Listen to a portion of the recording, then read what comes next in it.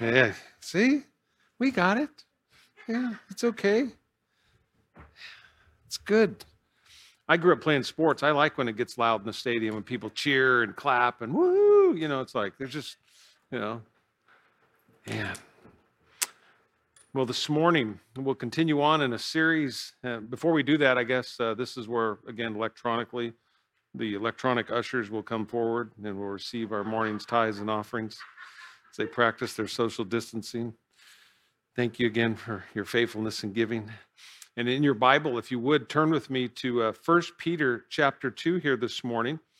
As John is going to be talking about being revived over the next 6 weeks on Wednesday night, I'm probably going to spend the next couple weeks talking about a real popular subject, one that most everybody in here is very familiar with. I don't know why I'm going to spend 2 weeks even talking about it because we all have it down so well in our life, but it's the topic of biblical submission. And again, it's one of those subjects that could make people cringe or it gets them really excited. It's like, yes, we need to talk about that. There's a lot of misinformation, you might say, because of it. But we're going to look at a few things here this morning in 1 Peter chapter 2, verses 9 through 17. I titled this morning's message, the A plus B equals C. I'm one of those type of people that, I think like progressively in order. I can see abstract. I can see a big picture. I'm a visionary by nature. I can see things. We'll talk about doing ministry, and I can, and for the most part, see the end from the beginning when we're doing it. And then it's just finding people in my life that will help put A plus B, there and pick up all the pieces so we can continue to move forward, make it happen. And I love that Peter does that. I love that Peter is one of those guys, and it's why it speaks to me, and hopefully it speaks to you, that he kind of puts the Christian faith in such a way that it's easy for us to comprehend where he's leading us. And if you just took it as an alphabet, that A, plus B plus C, or A plus B equals C, or 1, plus 2. He's very progressive in this order, but it's one that we can just kind of gloss over and we can really miss his intent. And so I like to slow it down and really take a look at this, and want to do that this morning, especially in light of the fact that I knocked over my communion earlier, so I wanted to pick that up. This has been clean, I want you to know. So even though it fell on the ground, it's still safe. But just that the Lord would use today to really massage some things in our heart and make us appreciate this mercy and this grace that we've really been shown. I love how worship just kind of sets the tone for the things that the Lord wants to reveal to us.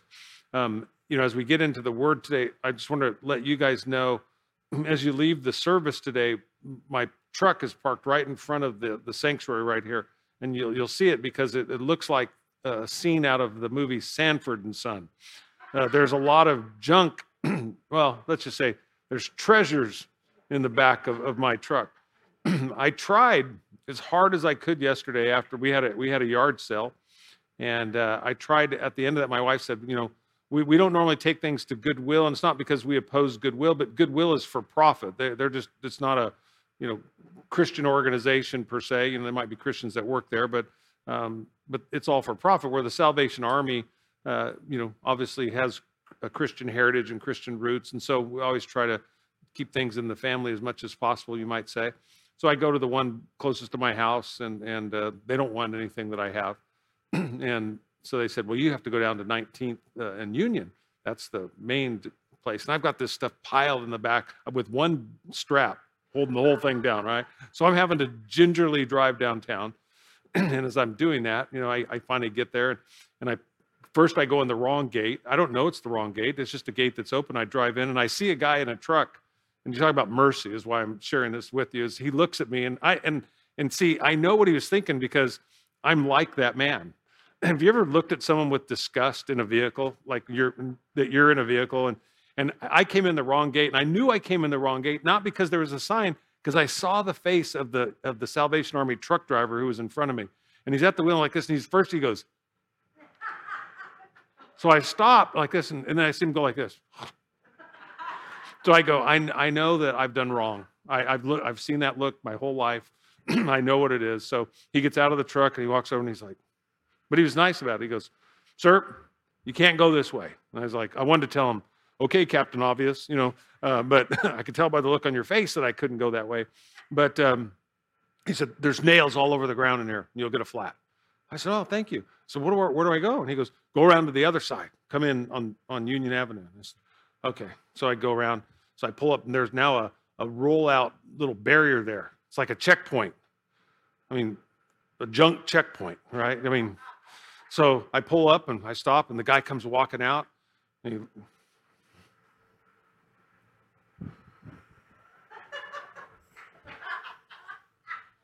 sir? Yeah, at least he called me sir. He looks at me and he goes, we don't want it. I go, you got to be kidding me. I go, you don't even know what's in there. I could have gold bars underneath this. And he's like, well, I don't want to hurt your feelings. I'm not trying to, insult you, but we don't want your stuff. I'm like, fine. So I call my wife. I'm like, honey, I'm trying to get rid of this stuff. What do? I just take it to the dump? So I don't want to take it to the dump. I want to give it to you. So no, I mean that sincerely. It's like, there's some good stuff in there. So you might, one man's junk is what? So if you want to look through that out there, you're not going to hurt my feelings. If you say it looks like junk and you don't like it, you'll just be the third person in 2 days that told me that. So, it's not going to hurt my feelings. But all that, we need mercy. So I've struck out. So I pull into Starbucks. So I thought, well, I'll go in there and I'll get an iced tea on the way home. So I'm texting my wife to find out if she wants something from Starbucks. So I'm texting her, and the cars moved up one. I just want you to know. One, right? Not all the way to the thing. There was like 5 or 6 cars. So we moved up one. Well, I was looking down on my phone. The guy behind me, So I look back and, sorry. We're going nowhere. But I pull up. So I get to the front there, and I'm thinking about, mercy. I'm thinking about this message. And God, just help me be merciful. Because what is by definition mercy? Mercy is what? If somebody asks you, what does it mean to be merciful? We say grace is what? Getting what I don't deserve, right? And mercy is what? Not getting what I do deserve, okay? And God has shown us great mercy, amen? And we need to keep that in mind. So I'm thinking, Lord, how do I be merciful to this guy? So I'm looking at the thing, and he's still agitated. Like, I ruined his whole day by he couldn't pull up to nowhere. I mean, we were going nowhere. So I tell the gal, I said, hey, I go, can I pay for that person behind me? Can I pay for their drink? She said, yeah, it's $4, gladly. And not because I was trying to be nice. I was wanting to, I was wanting to heap coals upon his head. Like my interpretation of that, is to heap coals upon their head. That's what, think about this. This is how rotten we can be, me, not you. You guys, none of you think like this. You probably go, oh my gosh, why do I go to this church? The pastor had that kind of a thought towards another human being. I was like, yeah. I was thinking, so I'm going, I want to bless him. That's how I got to get rid of the ugliness in my heart and be merciful. It's like, I'm going to bless them. So it's like, okay, can I pay for their drink? They go, yeah. It just made my day, because I was thinking now they'll get up there and they go, hi, just want to know the guy in front of you. Oh, the guy that I basically gave the California peace sign to, and and had all these, yes, that's the guy. Yeah, see, there's something about this. And like I said, this isn't a rabbit trail story. It fits everything that has to do with what Peter is proclaiming to us as we study this particular book. We live in a time that is much like what Peter was dealing with in the world in which he lived, if not obviously to a greater degree then. But we can all understand the struggles and being merciful and needing mercy in our lives. And so I'll just invite you to pray with me as we jump into this morning. Father God, we thank you for your word, and we thank you for, Lord, the opportunity to study it together. And may, Lord, as we read here in 1 Peter chapter 2, Lord, may you give us hope in these dark places of life and the dark moments of life, that, Lord, we could live lives that are not only pleasing to you, but they're pleasing to us, Lord. Again, we know, and really maybe the key point to this whole sermon today is, Lord, we're not going to change the world through revolution. We hear this all the time. We're seeing it in the news and in the media. What you want to remind us today, it's what communion is all about, that the transformation that'll take place in our life, Lord, the work that you do that will change the world, again, will just come by that very word, transformation. Lord, it's not information. It's not because we've read the Bible more and we have more information. But Lord, it's by transformation as you transform us, Lord, as we renew our mind in you and we think on your word, and you change us and transform us and change us by the power of your Spirit. And so we invite you to do that even today, even now in this moment, we pray in Jesus' name, amen. And so, you think about, again, the word submission, and it's very difficult. You think about in all of our lives, it's hard. You go, why? And it's because it's hard for me to die to myself. Is anybody else, by a show of hands, is it difficult to die to yourself? Or is there anybody that's really easy just to die to yourself? It's like the flesh doesn't die easy. It does everything to live. I've sat with many people who have passed from this life into eternity, and that who had, illnesses that there was no way to heal from, but it was amazing how they hung on.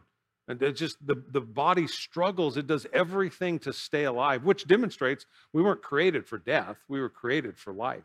Death entered into the world because of sin, but Jesus came to give us life and life to the fullest. And so when you think about this, this morning, again, I think of the prophet Isaiah. If you look there in Isaiah 53:6, you don't need to turn your Bible. I'll just pull it up on the screen there for you. It says this. It says, all we like sheep have gone astray. We have turned every one. You look at this, we have a new software program here. I'm going to try this. So if you look at this, it says, all we like sheep have gone astray. We have turned everyone to what? What does it say there? Yeah, to his own way. See, John Jones will have this down on Wednesday night. He will not just dazzle you with not only excellence in his exegesis of the Word of God, but this guy, he can do this far better than I can. He can circle. I can only barely underline the thing. John will circle the word. He'll put asterisks. I mean, you do not want to miss Wednesday night. That's all I'm going to tell you with that.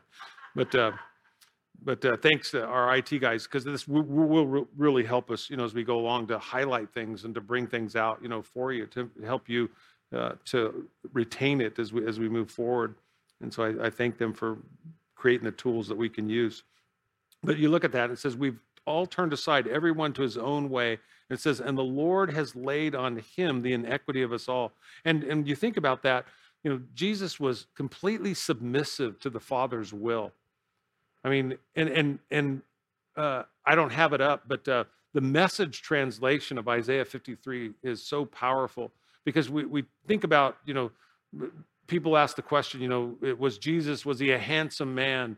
And the Bible, I believe, is perfectly clear that Jesus, there was nothing about Jesus that was beautiful when you saw him. What was beautiful about Jesus was who he was on the inside, that it was deity, it was veiled by humanity. But it says, but we looked upon him and there was nothing that would have attracted you to him. And that's important to me to help you understand as to why. And you go, if you think about it, why?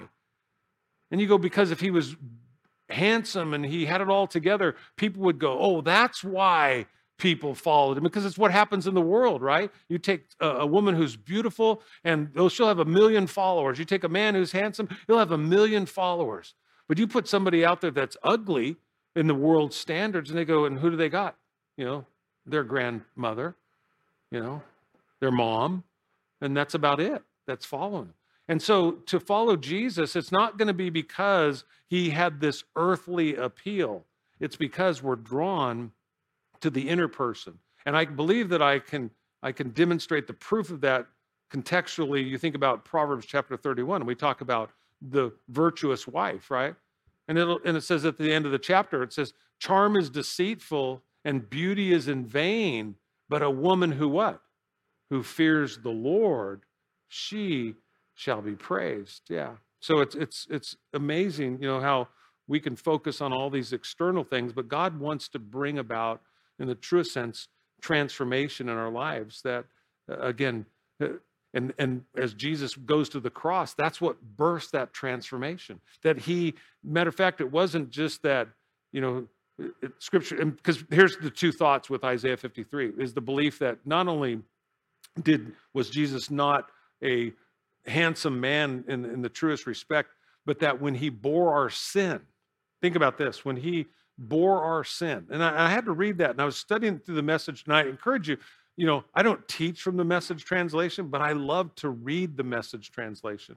There's not really too many translations that I don't like to read and get, a different, concept. One of my favorite to teach from, and I start using it more and more, is the NLT. And a lot of people don't like it because they'll go, oh, there's certain things. And you go, there's going to be issues with every translation, to a certain degree. But again, it's a beautiful thing when you can start to kind of get a greater image of what the message that the Lord is trying to communicate with us. And in the Message translation, I had not really ever thought about this. Thinking about Jesus' submission to me and to you and to the Father, and the fact that when he went to the cross and he bore our sin, that you think about this, he was beaten beyond recognition, right? And in his being beaten beyond recognition, that's what caused him to, for people to turn away. Is there anybody here, just by show of hands, you've never seen The Passion of the Christ because you couldn't handle the brutality of it? You heard that it was so brutal, you go, I just don't want to see it. And I know many people, and there's nothing wrong with that. They go, I can't view that. By this time, most people have, but when it first came out, I know many people that just wouldn't watch it because they just went, I can't look upon that. But to think that it was my sin and it was your sin that made Jesus ugly, if you want to put it that way. And you go, and how many of us would become ugly for the sake of someone else if you had the choice, right? And I've shared this on many Mother's Days, and I'm going to get into this in the days ahead when we talk about submission as a wife to her husband. That's actually in chapter 3. We won't get there today. But think about this. When a woman bears children, and I've shared this, I go, it's why we celebrate, women so much. I mean, because if it was up to men to have babies, I could tell you right now, speaking for all men, we would be extinct. Okay? No, we would. As soon as it started to hurt, we'd go, I got to do this. It's going to hurt? Yeah, it's going to hurt like crazy to bring a child to the world. Well, we'll adopt. And you go, well, you can't. You go, somebody's got to, well, okay, we're done. We'd all be in heaven. Maybe that would be the solution. You go, but no, you go, why? To sacrifice your body? I mean, to think about this, that a woman, and again, as much as in the world, and here's the contrast that I'm after here this morning, is that the world makes so much about our physical appearance, right? That's everything. And as a woman to go, you know what, I'm going to become pregnant. And when I become pregnant, my hips are actually going to have to get bigger. I'm going to have to birth this child. And if we have it naturally, it's going to have to pass through the birthing canal. Your hips are going to get bigger. And guess what? Do they just go back right after, you have a pregnancy? Nope. You go, and you're going to have, your skin is going to get stretched. And you're going to have these things they call stretch marks. You didn't even know what they were when you were 20 years old. But as soon as you had the baby, all of a sudden you go, what is this line that won't go away? You go, it's called a stretch mark. And you go, and I used to be really firm. And now I'm not so firm. And you go, what's that do? And you go, well, it's part of the process of having a baby. That you would allow your body to go through these changes that are irreparable at that point. There's no turning back. Like I said, we can be so vain, and people can look at, all the things they're trying to do to stop that. And you go, but on the other side of it, you go, that's why, again, of all the holidays, we have, first and foremost, we have Easter and Christmas are the two greatest celebrations in the course of the year calendar for a church. You know what the next holiday is? Mother's Day. Why? And you go, because there's so much of a Christ likeness in that submission to the Lord and to his will, to surrender ourselves completely to him, because it's the right thing to do. And that's what Peter really is drawing out here. Because the Christian life, to be honest with you, it's not evidenced by rules. The Apostle Paul, tells us that, the gospel is proclaimed by what? Power and demonstration of the Holy Spirit. It's what God is doing not only in you, but it's what God will do through you. That's why, we love our ministry, Recovery 180, because someone can come in, they go, man, this was my life, and you hear their testimony about what? Their transformation. What God has done, that he took him from the pit, you might say, and placed him in the palace. and to be open about that and sharing that testimony.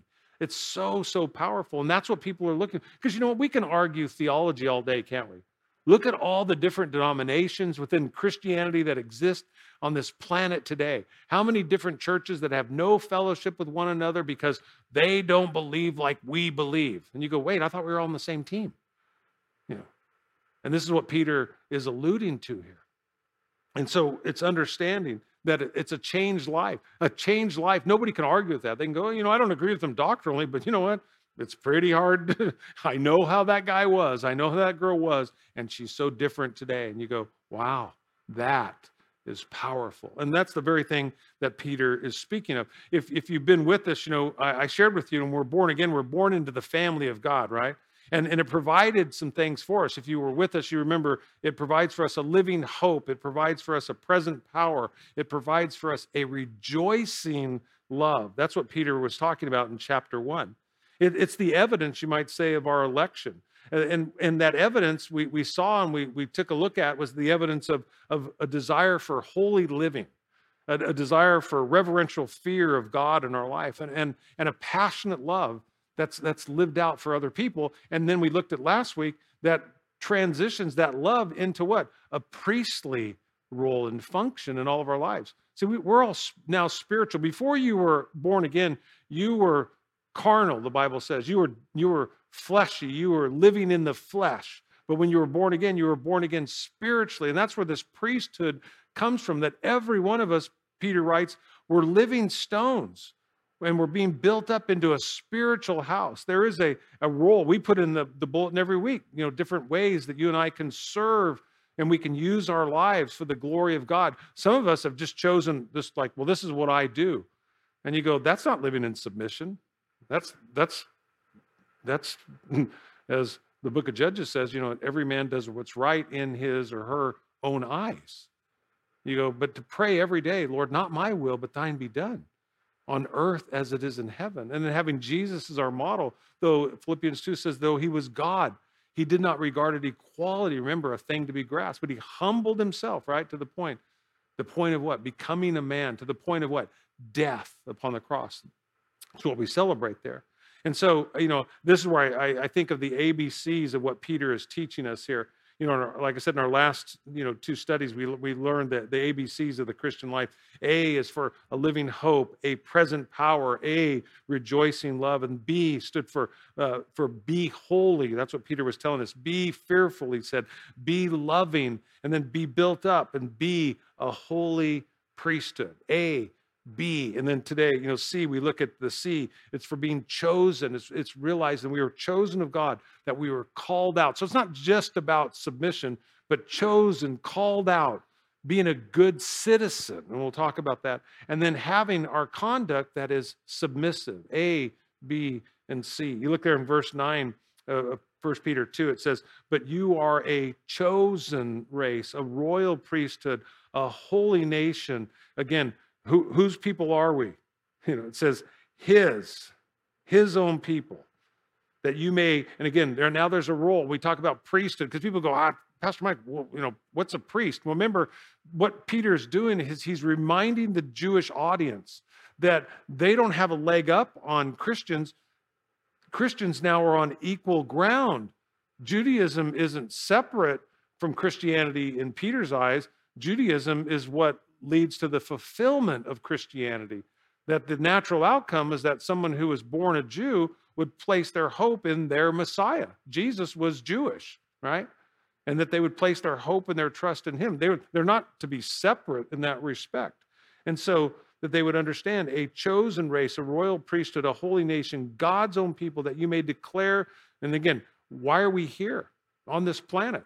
And this is where it comes back to being a living stone, being built up. Again, if we're being built up into, again, a priesthood, being his own special people, that we might what? We proclaim.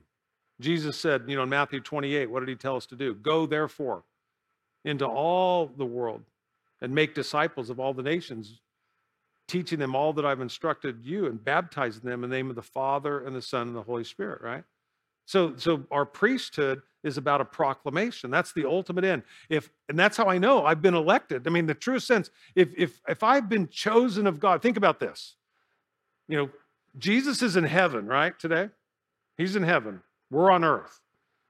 He's left you and I here to do something for him, right? In the simplest terms, that we're here to be exactly what 1 Peter chapter 2, verse 9 is telling us, is to live out this fact that we've been chosen of God. He chose us. You might not think it, you might not feel it today, but he has chosen you, a chosen race, a royal priesthood, a holy nation, God's own people, that you may declare, that your life would become a testimony. That's what he wants, is for your life to be a testimony. If people followed you around all week, I mean, give them 7 full days, would it lead them to Jesus? Would it give them any thought that you loved God and that you were passionate about him and that you were a pilgrim, as Peter said? And we'll look at this in just a second here, because that's what he's saying here, is that your life is speaking so loud that nobody can hear you speak. It's having that kind of a testimony. That's what he's talking about. God's own people, that you may declare the wonderful deeds of him who called you out of darkness into his marvelous light. Look there in verse 11. It says, "Beloved, I beg you as sojourners and pilgrims, abstain from fleshly lust, which war against the soul, having your conduct honorable amongst the Gentiles, that when they speak against you as evildoers, they may, by your own good works, which they observe, glorify God in the day of visitation." And what's the day of visitation? It could be the second coming. It could be when they die. You know, again, it's appointed a man to die and then what? Meet God. They're going to visit with God. They're going to see him. So to glorify God. And how would they do that? Well, Jesus said, you're a light that's set on a hill that can't be hidden. If you're chosen of God and you've been redeemed by God and the Holy Spirit lives within you, there is going to be a transformation. You are going to begin to love in the sense, I'm going to what? I want to be holy. I want to be complete. I want to be all together. And you go, and how am I going to do that? Well, I'm going to live in fear of God. I'm going to be fearful of this judgment in my life. I'm not going to live my life for myself any longer. And this rejoicing love is to understand that I've been loved by God. I'm not doing this to perform. I don't live in an unhealthy fear like God is just sitting in heaven and he just wants to thumb me out. No, it's that, as Paul would say, living with that reverential fear is a fear of what? Displeasing God. That you and I, by the way that we would function on this planet, that we would want to bring glory to the Lord. And it's really speaking of what? Again, it's this inward purity that Peter's talking about. It's like, it's not conformity. Again, Paul writes this, right, in Romans 12. He says, don't be conformed into the world. So this isn't A plus B equals C, like, okay, this is a formula. Conform yourself to these things and this will happen, because it won't. It won't. You can fake the gifts of the Holy Spirit. They're faked every single day. But you cannot fake the fruit of God's Spirit. That's the proof. That is what lets us know that God is working in us, that God is transforming our very lives. And you could say this, that an inward purity of life will always be demonstrated by a quality of life. An outward quality of life, you might say. If there's an inward purity, there'll be an outward quality. Because what happens on the inside, just like we say, garbage in, garbage what? Yeah. If Jesus is in and he's really in, is Jesus going to shine through? You go, absolutely. Said, we are a light that's set on a hill. Jesus said that what? Cannot be hidden. That's the beauty of it. It's not like I got to try to be shine. I got to try to be brighter. I got to try to be brighter. It's like, no. If you want to, and I shared with you, I love flashlights. You know how to make a flashlight brighter? How can you make a flashlight brighter? There's a way you can do it. How do you do it? Don't let me down. How do you make a flashlight? Just guess. How would you make a flashlight? What would you think? What makes a flashlight dull? Let's start there. What makes a flashlight not so bright? What? No batteries. Thank you. Thank you. What makes a flashlight dull? It works. It's got batteries, but what makes it dull? No charge in the battery, right? You ever felt like a dull light? Well, many times, yeah. Yeah. What do you need to do? You need to be here on Wednesday night. Listen to John. Revive, right? Revive. God wants to recharge our batteries. It's an inside-out job. That's what that's the beauty of communion, being reminded of this. Many of us, we're functioning in our flesh today, even, well-intended, just because you might be a nice person and da-da-da, and you go, but there's nothing really going on inside. I mean, you look like a flashlight, but you hit the switch and you go, man, I like those ones that, seriously, I don't like big flashlights. I got one. Somebody in the church gave me one time. It was one of those from Costco. Remember that 1,000 or million looms? It was so awesome. I got to blind the cheerleaders at Liberty High School one time when they came over to toilet paper our house when our sons played football and they came over and we hit them with that light, about 12 o'clock at night. They were sneaking up to the house. And I told my son, just wait till they get right up to the window. And when they do, then open the thing and I'll shine the light on them. And it was so fun because I hit the light. And what did they do? They tripped over light. They were falling down. It was like they're, it was so good, being blinded by the light, so to speak, Yeah. But but I like those flashlights that are really little, that have so much, they get hot. You had a really good flashlight, and the thing's like hot in your hand. You go, wow. But it'll go, and you'll see the little advertisement. It'll shine on a burglar that's 100 yards away, right? And you can do it, and you go, yeah, there's something, focused light, focused. But that outward quality of our life, again, it's witness. Think about this today, is what Peter's reminding us, that it's living as a chosen people, called out of the world, heaven bound, yet living as a good citizen by our submissive conduct. And you think about that, when we think about that word submissive, it's submissive. We'll look at this again, not all today, but submissive to government. This is what we'll look at over the next couple of weeks. Verse 13, submissive to your employer. In verse 18, submissive to your husband there in chapter 3, verse 1. So if you're married and a woman, you don't want to hear that, just know in 3 weeks, basically, or 2 weeks, don't. You go, I don't know what happened. I missed that. I missed that Sunday. I like to warn you in advance, if I can help you out there. But the word submission, it's a Greek word. I'm not even going to try to, I'll just spell it for you. Hupotasso. Hupotasso, okay? Let's just say that. Which means to arrange in an orderly fashion a group of soldiers under a commanding officer. It's most often used as a military term, but here it's to mean voluntarily cooperate. It means to carry or to share a load. And I love that. It's something that you do, you choose to do. No one can make you submit. No one. It means to arrange under, to subordinate, to subject, to put in subjection, to subject oneself, to obey, to submit to one's control. So we think of all these things with regard to the government. We think about this regard to a marriage. We think about this regard to an employer. It says to yield to one's admonition or advice, to obey, to be subject. And again, understand this. I put this in parentheses. It has nothing to do with your personal value. It has everything to do with order. Submission has nothing to do with your value. It has only to do with order. That's the way God always intended it to be. And people make it a value statement, and it's 100% wrong when that happens. And so you think about, how do we live as model citizens in a crooked world? You think about that. In a word, submission. Because again, let me ask you this, plain and simple. If you don't get anything else out of it, get this. Are we going to change the world by revolution? No. The world is changed. You think about that. The world in your world, in my world, is changed by what? That right there. The cross. Transformation. It's an inside-out job, isn't it? And it's not just external obedience, but it's an inward attitude as well. I love that story about the mom who, back in the day when you didn't have to wear seatbelts and sit in a car seat, and her little son Johnny is standing up in the front seat, and she says, "Johnny, you need to sit down," because if you got to Johnny's jumping up and down the front seat. And Johnny wouldn't sit down. So finally, mom reaches over there and she grabs his arm and she goes, "Phew," pulls him down.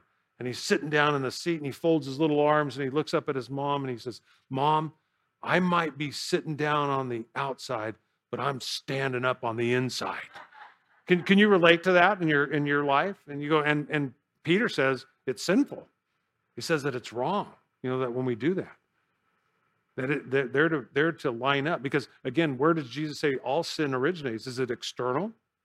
No, it originates in the heart. Paul said, I kept all the commandments of God until I got to number 10, and I realized covetousness is a sin where? In my heart. And he goes, when I realized that, I realized I broke every single commandment. That God would change our hearts from the inside out. So Peter's reminding us, that we have a living hope, a present power, a rejoicing love, and because we have a desire to be holy, to be fearful, to be loving, and to be built up, and to be built up into a holy priesthood. He says, then therefore we can demonstrate that we're chosen people living as those who've been called out of darkness by being good citizens in submissive contact and as conduct. Our contact will be with the government here. 1 Peter 2, verse 13, it says, "Therefore submit yourselves to every ordinance of man for the Lord's sake." And here's the key. That's going to happen in every situation that we face, whether it's in marriage. Like women will go, "You know what? I shared this with my wife, when we first got married, and I've shared it with her many times along the way. I've never struggled with her being submissive to me in our marriage relationship. And the reason why, and I shared it with her, and she could tell you, I said, Lee, as much as I want you to, I know first and foremost in Ephesians chapter 5, God has called men and women to be submissive to each other, which is so foreign to their culture. Remember, women were possessions for the most part. It was Christianity that gave dignity and the value and the worth to women as individuals. And so here's Paul saying, husbands, submit to your wives. And then he says, wives, submit to your husband, but what? As unto the Lord, right? And I told my wife, I said, honey, I won't ever struggle with you submitting to me because I know how much I struggle in submitting to the Lord, and he's perfect. He has never done me wrong. And I struggle every day of my life in submitting to his kingship and his lordship in my life. I fight against that. And yet I'm going to hold you to this higher standard that I would hold myself to in my own relationship with God. Oh, trust me, I want to, but it would not be right to do so. And so this isn't, as we move forward, it's not just when we think about submission, automatically everybody runs to Ephesians 5, and it's about wives being submissive to their husbands. No, it's all of us being submissive to God in everything that we do, which then makes us submissive, just like Jesus. He was submissive to anything and everything. Paul said, "I've become all things to all men that by all means I might win some," right? The goal is to win people to Jesus Christ. The goal of your life and my life, the reason we are here on this planet and Jesus hasn't returned, is there's people that don't know him yet as Savior and Lord. And he's wanting to work through in and through your life. And you look back over the course of your Christianity, for those of us that have walked with him for a long time, and you go, who are you impacting for the kingdom of heaven? And I could say, I impact my kids. And then you go, but that can be so selfish. You go, that's easy. I love my kids. I love my grandkids. You go, but what about a world that you don't love? For God so loved what? The world. See, we isolate. Some people that walk, they've literally, we're like, we are, not like, we are. We're hypocrites. We're just like the Sanhedrin. We're just like the Pharisees. We come up with our own Christianity that it's okay to protect ourselves, and not risk our life, not lay our life down, for the world. But I would go, I do it for my kids, I do it for my wife, or I do it for my husband, or I do it for my friends. But God so loved what? The world. The world. And that's what Peter's reminding us here. And so all these things, they could seem worldly, to us. He says, therefore, in verse 13, submit yourselves to every ordinance of man for the Lord's sake, whether to the king as supreme or to the governors, to those who were sent by him for punishment of evildoers, for the praise of those who do good. For this is the will of God, that by doing good you may put to silence, again, think about this, you put to silence the ignorance of foolish men by what? By your submissive conduct. Again, I'll jump ahead here just for a second with the thought to wives. what does Peter tell us? How do wives win their husband? By being boisterous? He says, no, through their quiet submission, through reverence, through a gentle spirit. Those things that come by the power of the Holy Spirit. Because in your flesh, you're going, listen, I know better than this guy knows, and that's true. I can do it better than he can. True. But has God called you to? No. And that's hard. But that's the arrogance and the pride of our human heart. We all think we know more than what we really know. But he says, as is free, yet not using liberty as a cloak for vice, but as bondservants of God. Remember, Rome wasn't a democracy when Peter, wrote this. What was it? It was an autocracy. There's one person in power, and it was Caesar. And whatever Caesar said went, right? And that's how it was. We know what happened with Nero being in charge there. Christians, because of trying to cover his own tracks, as I shared with you the last couple of weeks, he, ended up putting believers tied to poles, ditched in pit, tar out in his garden, lit them aflame, drug them behind, chariots through town until they were dead, tortured them by throwing them to the lions or wrapping them, like I said, in leather and dipping them in water, let it just shrink around them and torture them and kill them. And yet here's Peter going, it's like, we go, well, Peter didn't know. Peter might not have known, but did God know?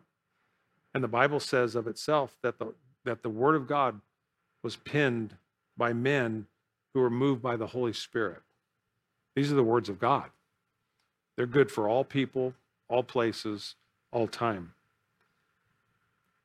Verse 14 goes on, it says, or to the governors as to those who are sent by him. It says, for the king, for the punishment of evildoers, for the praise of those who do good. And you think about, all the different levels of authority. Rome had 28 imperial districts there. There's districts, they were governed by governors, or you call them Pontius Pilate, procurator there, governor. And because he was in charge, he had the Roman army at his disposal. And again, we know this is called the Pax Romana, right? You remember the Pax Romana? It was called peace by decree, meaning that the government said, you're going to live peaceably or we will send the army in and we'll level the place. So it was peace by decree, by force is what they were saying. And it says that these were established by God. It says, for the punishment of evildoers, for the praise of those who do good. So the point is, if you're obeying the law, should you be afraid of the law in the truest sense? No. If you're going the speed limit, talking to my wife, she shouldn't fear, being pulled over by the police. You don't have to live, looking out the rearview mirror all the time. You can drive forward, but if you're living in fear, you're always doing what? It's the same thing in our lives. You're always doing what? If you're living in fear, you're always looking out the rearview mirror, right? And Jesus is going, hey, forget what's behind you. Press on, to what lies ahead here. We submit ourselves, he says, to every ordinance of man, whether to the king, whether it's Caesar, whether it's the governors, we're to submit to them. And like I said, and Peter knew that this day would come, even this day that we call, COVID-19. And why should we submit? It says in verse 15, it says, for this is the will of God. This is the will of God. That by doing good, you may put to silence the ignorance of foolish men. And, when it says, for this is the will of God, you can just put it like this. It's kind of like, your parents going, why do I have to do that? And your parents said to you, because I said so. How many ever had your parents say to you, because I said so? Was that good enough for you? And it wasn't, but if you crossed that line, but that's what it's saying, because God said so. Well, Jesus put it like this. He said, if you love me, you'll do what? You'll keep my commandments. You'll obey me because you love. That love would be the motivation as to why we obey. So then there's a question that comes up with this, and I want to really end with this today. The natural question that arises, especially in light of COVID-19 and this culture and time that we live in, you know, is there ever a time, when you look at it in the context of this chapter, as living stones, as the church, that we should rise up and defy the king or the governors? And the answer is yes. We're living in a time. You think about this, and I gave you this early on when COVID-19 hit, because this was the argument, what do churches do? Do we follow the mandate of the government? And you go, for the most part, when we can, yes, we do. The Bible says, as much as it's possible with you to live at peace with all men, right? And it's really a simple statement. And it's what Peter's alluding to here. We should obey the government as long as obeying the government doesn't cause me to disobey God. And I shared it with you like this: when being a good citizen requires that you be a bad Christian is when you should stop being a good citizen. Then sometimes they're going to rival one another. And you think about that. How's it happen? There's all kinds of examples in Scripture. I'll give you a few. I appreciated what Pastor Skip Heids drew out from 1 Peter 2 here. He basically said this. He said, example number one is going back to the Old Testament when Pharaoh of Egypt commanded the Hebrew midwives to kill the boys that were among the Hebrews. And it was the law that was passed, kill the baby boys, but they refused to do it. In Exodus chapter 1, it tells us, but the midwives feared God and did not do as the king commanded. So that was flat out disobedience. Next, there was a guy named Nebuchadnezzar, the king of Babylon. And he drew when the captives came in, Daniel and his buddies, they made them eat a certain diet that was against the kosher Old Testament law, the delicacies of the king's table, but they refused to eat. And Daniel chapter 1 tells us, but Daniel purposed in his heart that he would not defile himself with the portion of the king's delicacies. He says, I'm not going to obey you because it would mean that I would have to disobey my covenant with God. And he was willing to suffer the consequences. So it's not that we sneak around, it's that we just go, I have to choose to be obedient to God. Later on, you see where Nebuchadnezzar had built a huge image to himself, a golden image, and he commanded that everybody would bow down to it and they would worship that image. But there was three guys who wouldn't, Shadrach, Meshach, and Abednego, right? They wouldn't bow down. They said in chapter 3, we will not serve your gods, nor will we worship the golden image. Later on in the book of Daniel, King Darius, he made a law that for 1 month, for 30 days straight, nobody could pray to another deity except for himself. He said, you want to pray? Pray to me. What did Daniel do? Daniel chapter 6 says, Daniel opened his windows towards Jerusalem. He knelt down on the ground 3 times that day, and he prayed and he gave thanks before his God. Did he defy the king? Yeah. And you go, why? When being a good citizen makes you a bad Christian, that's when it's time to stop being a good citizen. I can't determine that for you. I won't tell you what you have to do in that. That's an issue of faith. It's an issue of conscience. One of the things I love about when I talk to churches and pastors where they're going, we're not meeting. We're meeting outside, but we're not meeting indoors because the government has said this. And I've had numerous people, my wife as well, people that go to attend other churches, friends that we have, and you would think that they'd go, well, we're not meeting, you shouldn't meet. I haven't heard that one time. What I've heard from other believers who are in churches, they're meeting, but they're meeting, say, outside, and they go, you guys are meeting inside? They go, good for you. Good for you. Because in their own conviction, they're going, but they can't make their church, meet. And we've had people that visit here and that are coming here during this time, and they've said, hey, they're going to go back to, the church that they came from, but they believe in meeting together. They know that there's something about coming together, and they need that. Not everybody needs that. That's okay. We all have different measures of faith. So it's just, understanding that. In the New Testament, you remember Peter and John, before the Jewish Sanhedrin there, they passed the law. They told them that they couldn't preach Jesus Christ any longer. And what did Peter say in Acts chapter 5, verse 29? He says, we must obey God rather than what? Than men. There's going to come a time in all of our lives that we're going to have to make that decision. I can't make that for you. You can't make that for me. When you stand before God, I'm not going to be there next to you. When I stand before God, you're not going to be next to me. And so the important thing is that in your heart, you've answered those questions. Those are questions of faith. And so again, what does it do when we live, again, and obey the government that's before us? It says it puts to silence the ignorance of foolish men, because they can see the transformation that's taken place. That we're going, I'm not living in fear. I'm living in love. So many believers today are living in fear. Our lives have been mapped out for us before we were ever born. That's what the psalmist declared, right? Our number of our days, God knows the exact number of our days. Jesus said, you're not going to add a single second by worrying about it.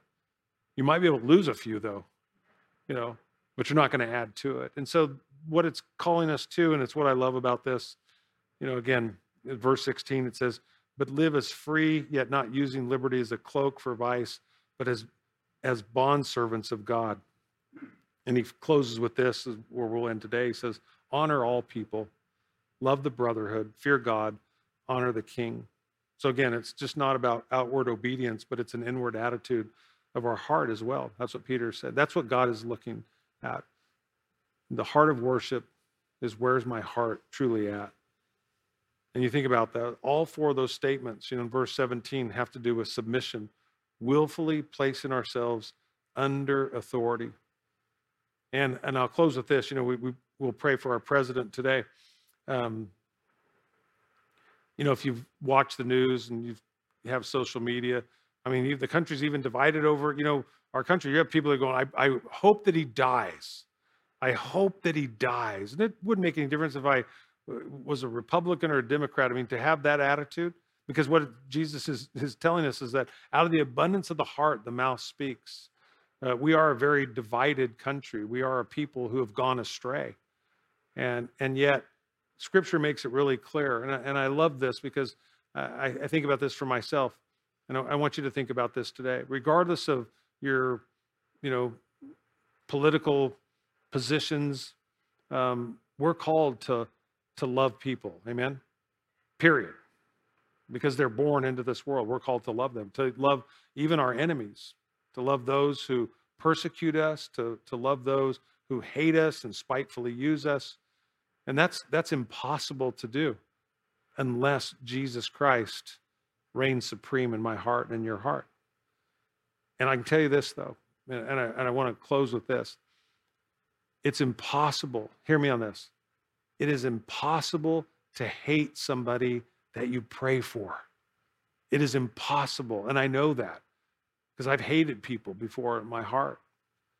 And when I just began to pray and do what God called me to do, even when I didn't feel like it, did God change them? In most cases, no. But you know what he did? He changed me from the inside out. That's what we were singing in worship today. That's why I love that song. I was thinking about that all through worship, from the inside out, because that's the work that God wants to do in my heart and your heart. 1 Timothy, and I'll read this to you and we'll pray. 1 Timothy chapter 2, verses 1 through 3. Paul says this. He says, therefore I exhort, first of all, that supplications and prayers and intercessions and giving of thanks be made for who?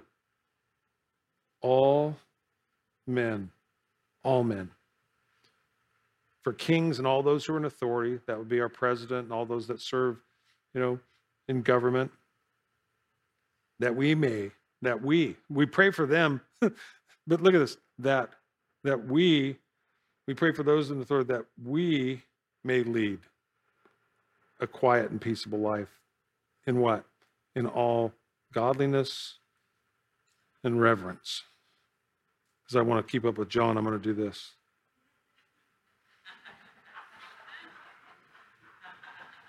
Did I get my smiley face to go across there? Is that good? Yeah. Okay. All right. Well, I'm going to invite the worship team to come forward, and we're going to close with an open time of communion. I'm going to let you receive communion today on your own. And as they're leading us in worship, as we have stations here. There's one over there. There's one back there. And again, just enjoy this time with God and let him look at what's going on the inside, because that's where this transformation has to take place. It's not about conformity. It's not about trying to keep a bunch of rules, but it's a relationship. As we recognize who we are and whose we are, the work that we begin to do. That's why when Peter says, abstain from fleshy lusts, and we'll talk about all those things next week, that's easy to do when you realize I'm a pilgrim passing through. I don't need that stuff. I was thinking about, I sold my backpack. No, it's in the truck. You can have it. It's in the back of the truck. I took that backpack to Mount Whitney, the top of Mount Whitney, back in like 2004. And I remember going to buy stuff to go to the top of Mount Whitney, and I went to a backpacking store, and I wanted to get a skillet because they said you need skillets when you go like backpacking. And so I'm telling the guy, where I'm going. He's going, sir, I was a kid then. He's like, sir, but you don't want a skillet. I go, no, I do. I said, there's bacon and eggs. And he's like, sir, you have to carry the skillet. You want to travel light. Let somebody else carry the skillet. And it's funny, I thought about that, yesterday as I was preparing for today. I was like, yeah, you know what? There's so many things this world is going to try to get you to pick up. And you need somebody, and that's the Holy Spirit in our life, going, no, travel light. Travel light. You don't need all that baggage. Let go of all that stuff. Fix your eyes upon Jesus. Amen. Get your eyes on Jesus, and you'll let go of all kinds of stuff. And maybe you need to do that today. And it's a great opportunity in this time of communion, is to go, Lord, what's between me and you? Lord, get that stuff out of my life. And to appreciate, again, verse 10. I skipped that deliberately for communion. Verse 10, that we were once not a people, but we are now a people of God. Amen. We were a people who had not obtained mercy, but because of that cross today, we have mercy. Amen. We did not get what we deserve. We got heaven that awaits us. May that impact our lives today. Father, we thank you for today and for the opportunity to get together and study your word. And Lord, we want to lift up our president and first lady to you today. And Lord, as they themselves have come down with COVID-19, and Lord, their lives in the truest sense aren't any more valuable than the next person. But yet in our country, their position is, not them, but the position as a world leader, as the leader of our country. Lord, we pray that, God, you would heal them, that, Lord, you would bring healing to their bodies, or that in this, you would use this to humble our president. Lord, I've seen how his tweets have been different the last couple of days. Lord, when your life's in the balance, like we were talking about today, and fleshy lusts and all the things that we can so easily get tangled up in, is, Lord, he's having a come to Jesus moment in his own heart. And I pray that it would bring revival for him, that he would recognize his need for you as King of Kings and Lord of Lords. And that, Lord, you would use this, just like in his life you would do in mine or anyone else's, to get us to see our need for you. And I pray that, Lord, as a country, we would have that same kind of heart, both Republicans and Democrats, independents, whatever we might call ourselves.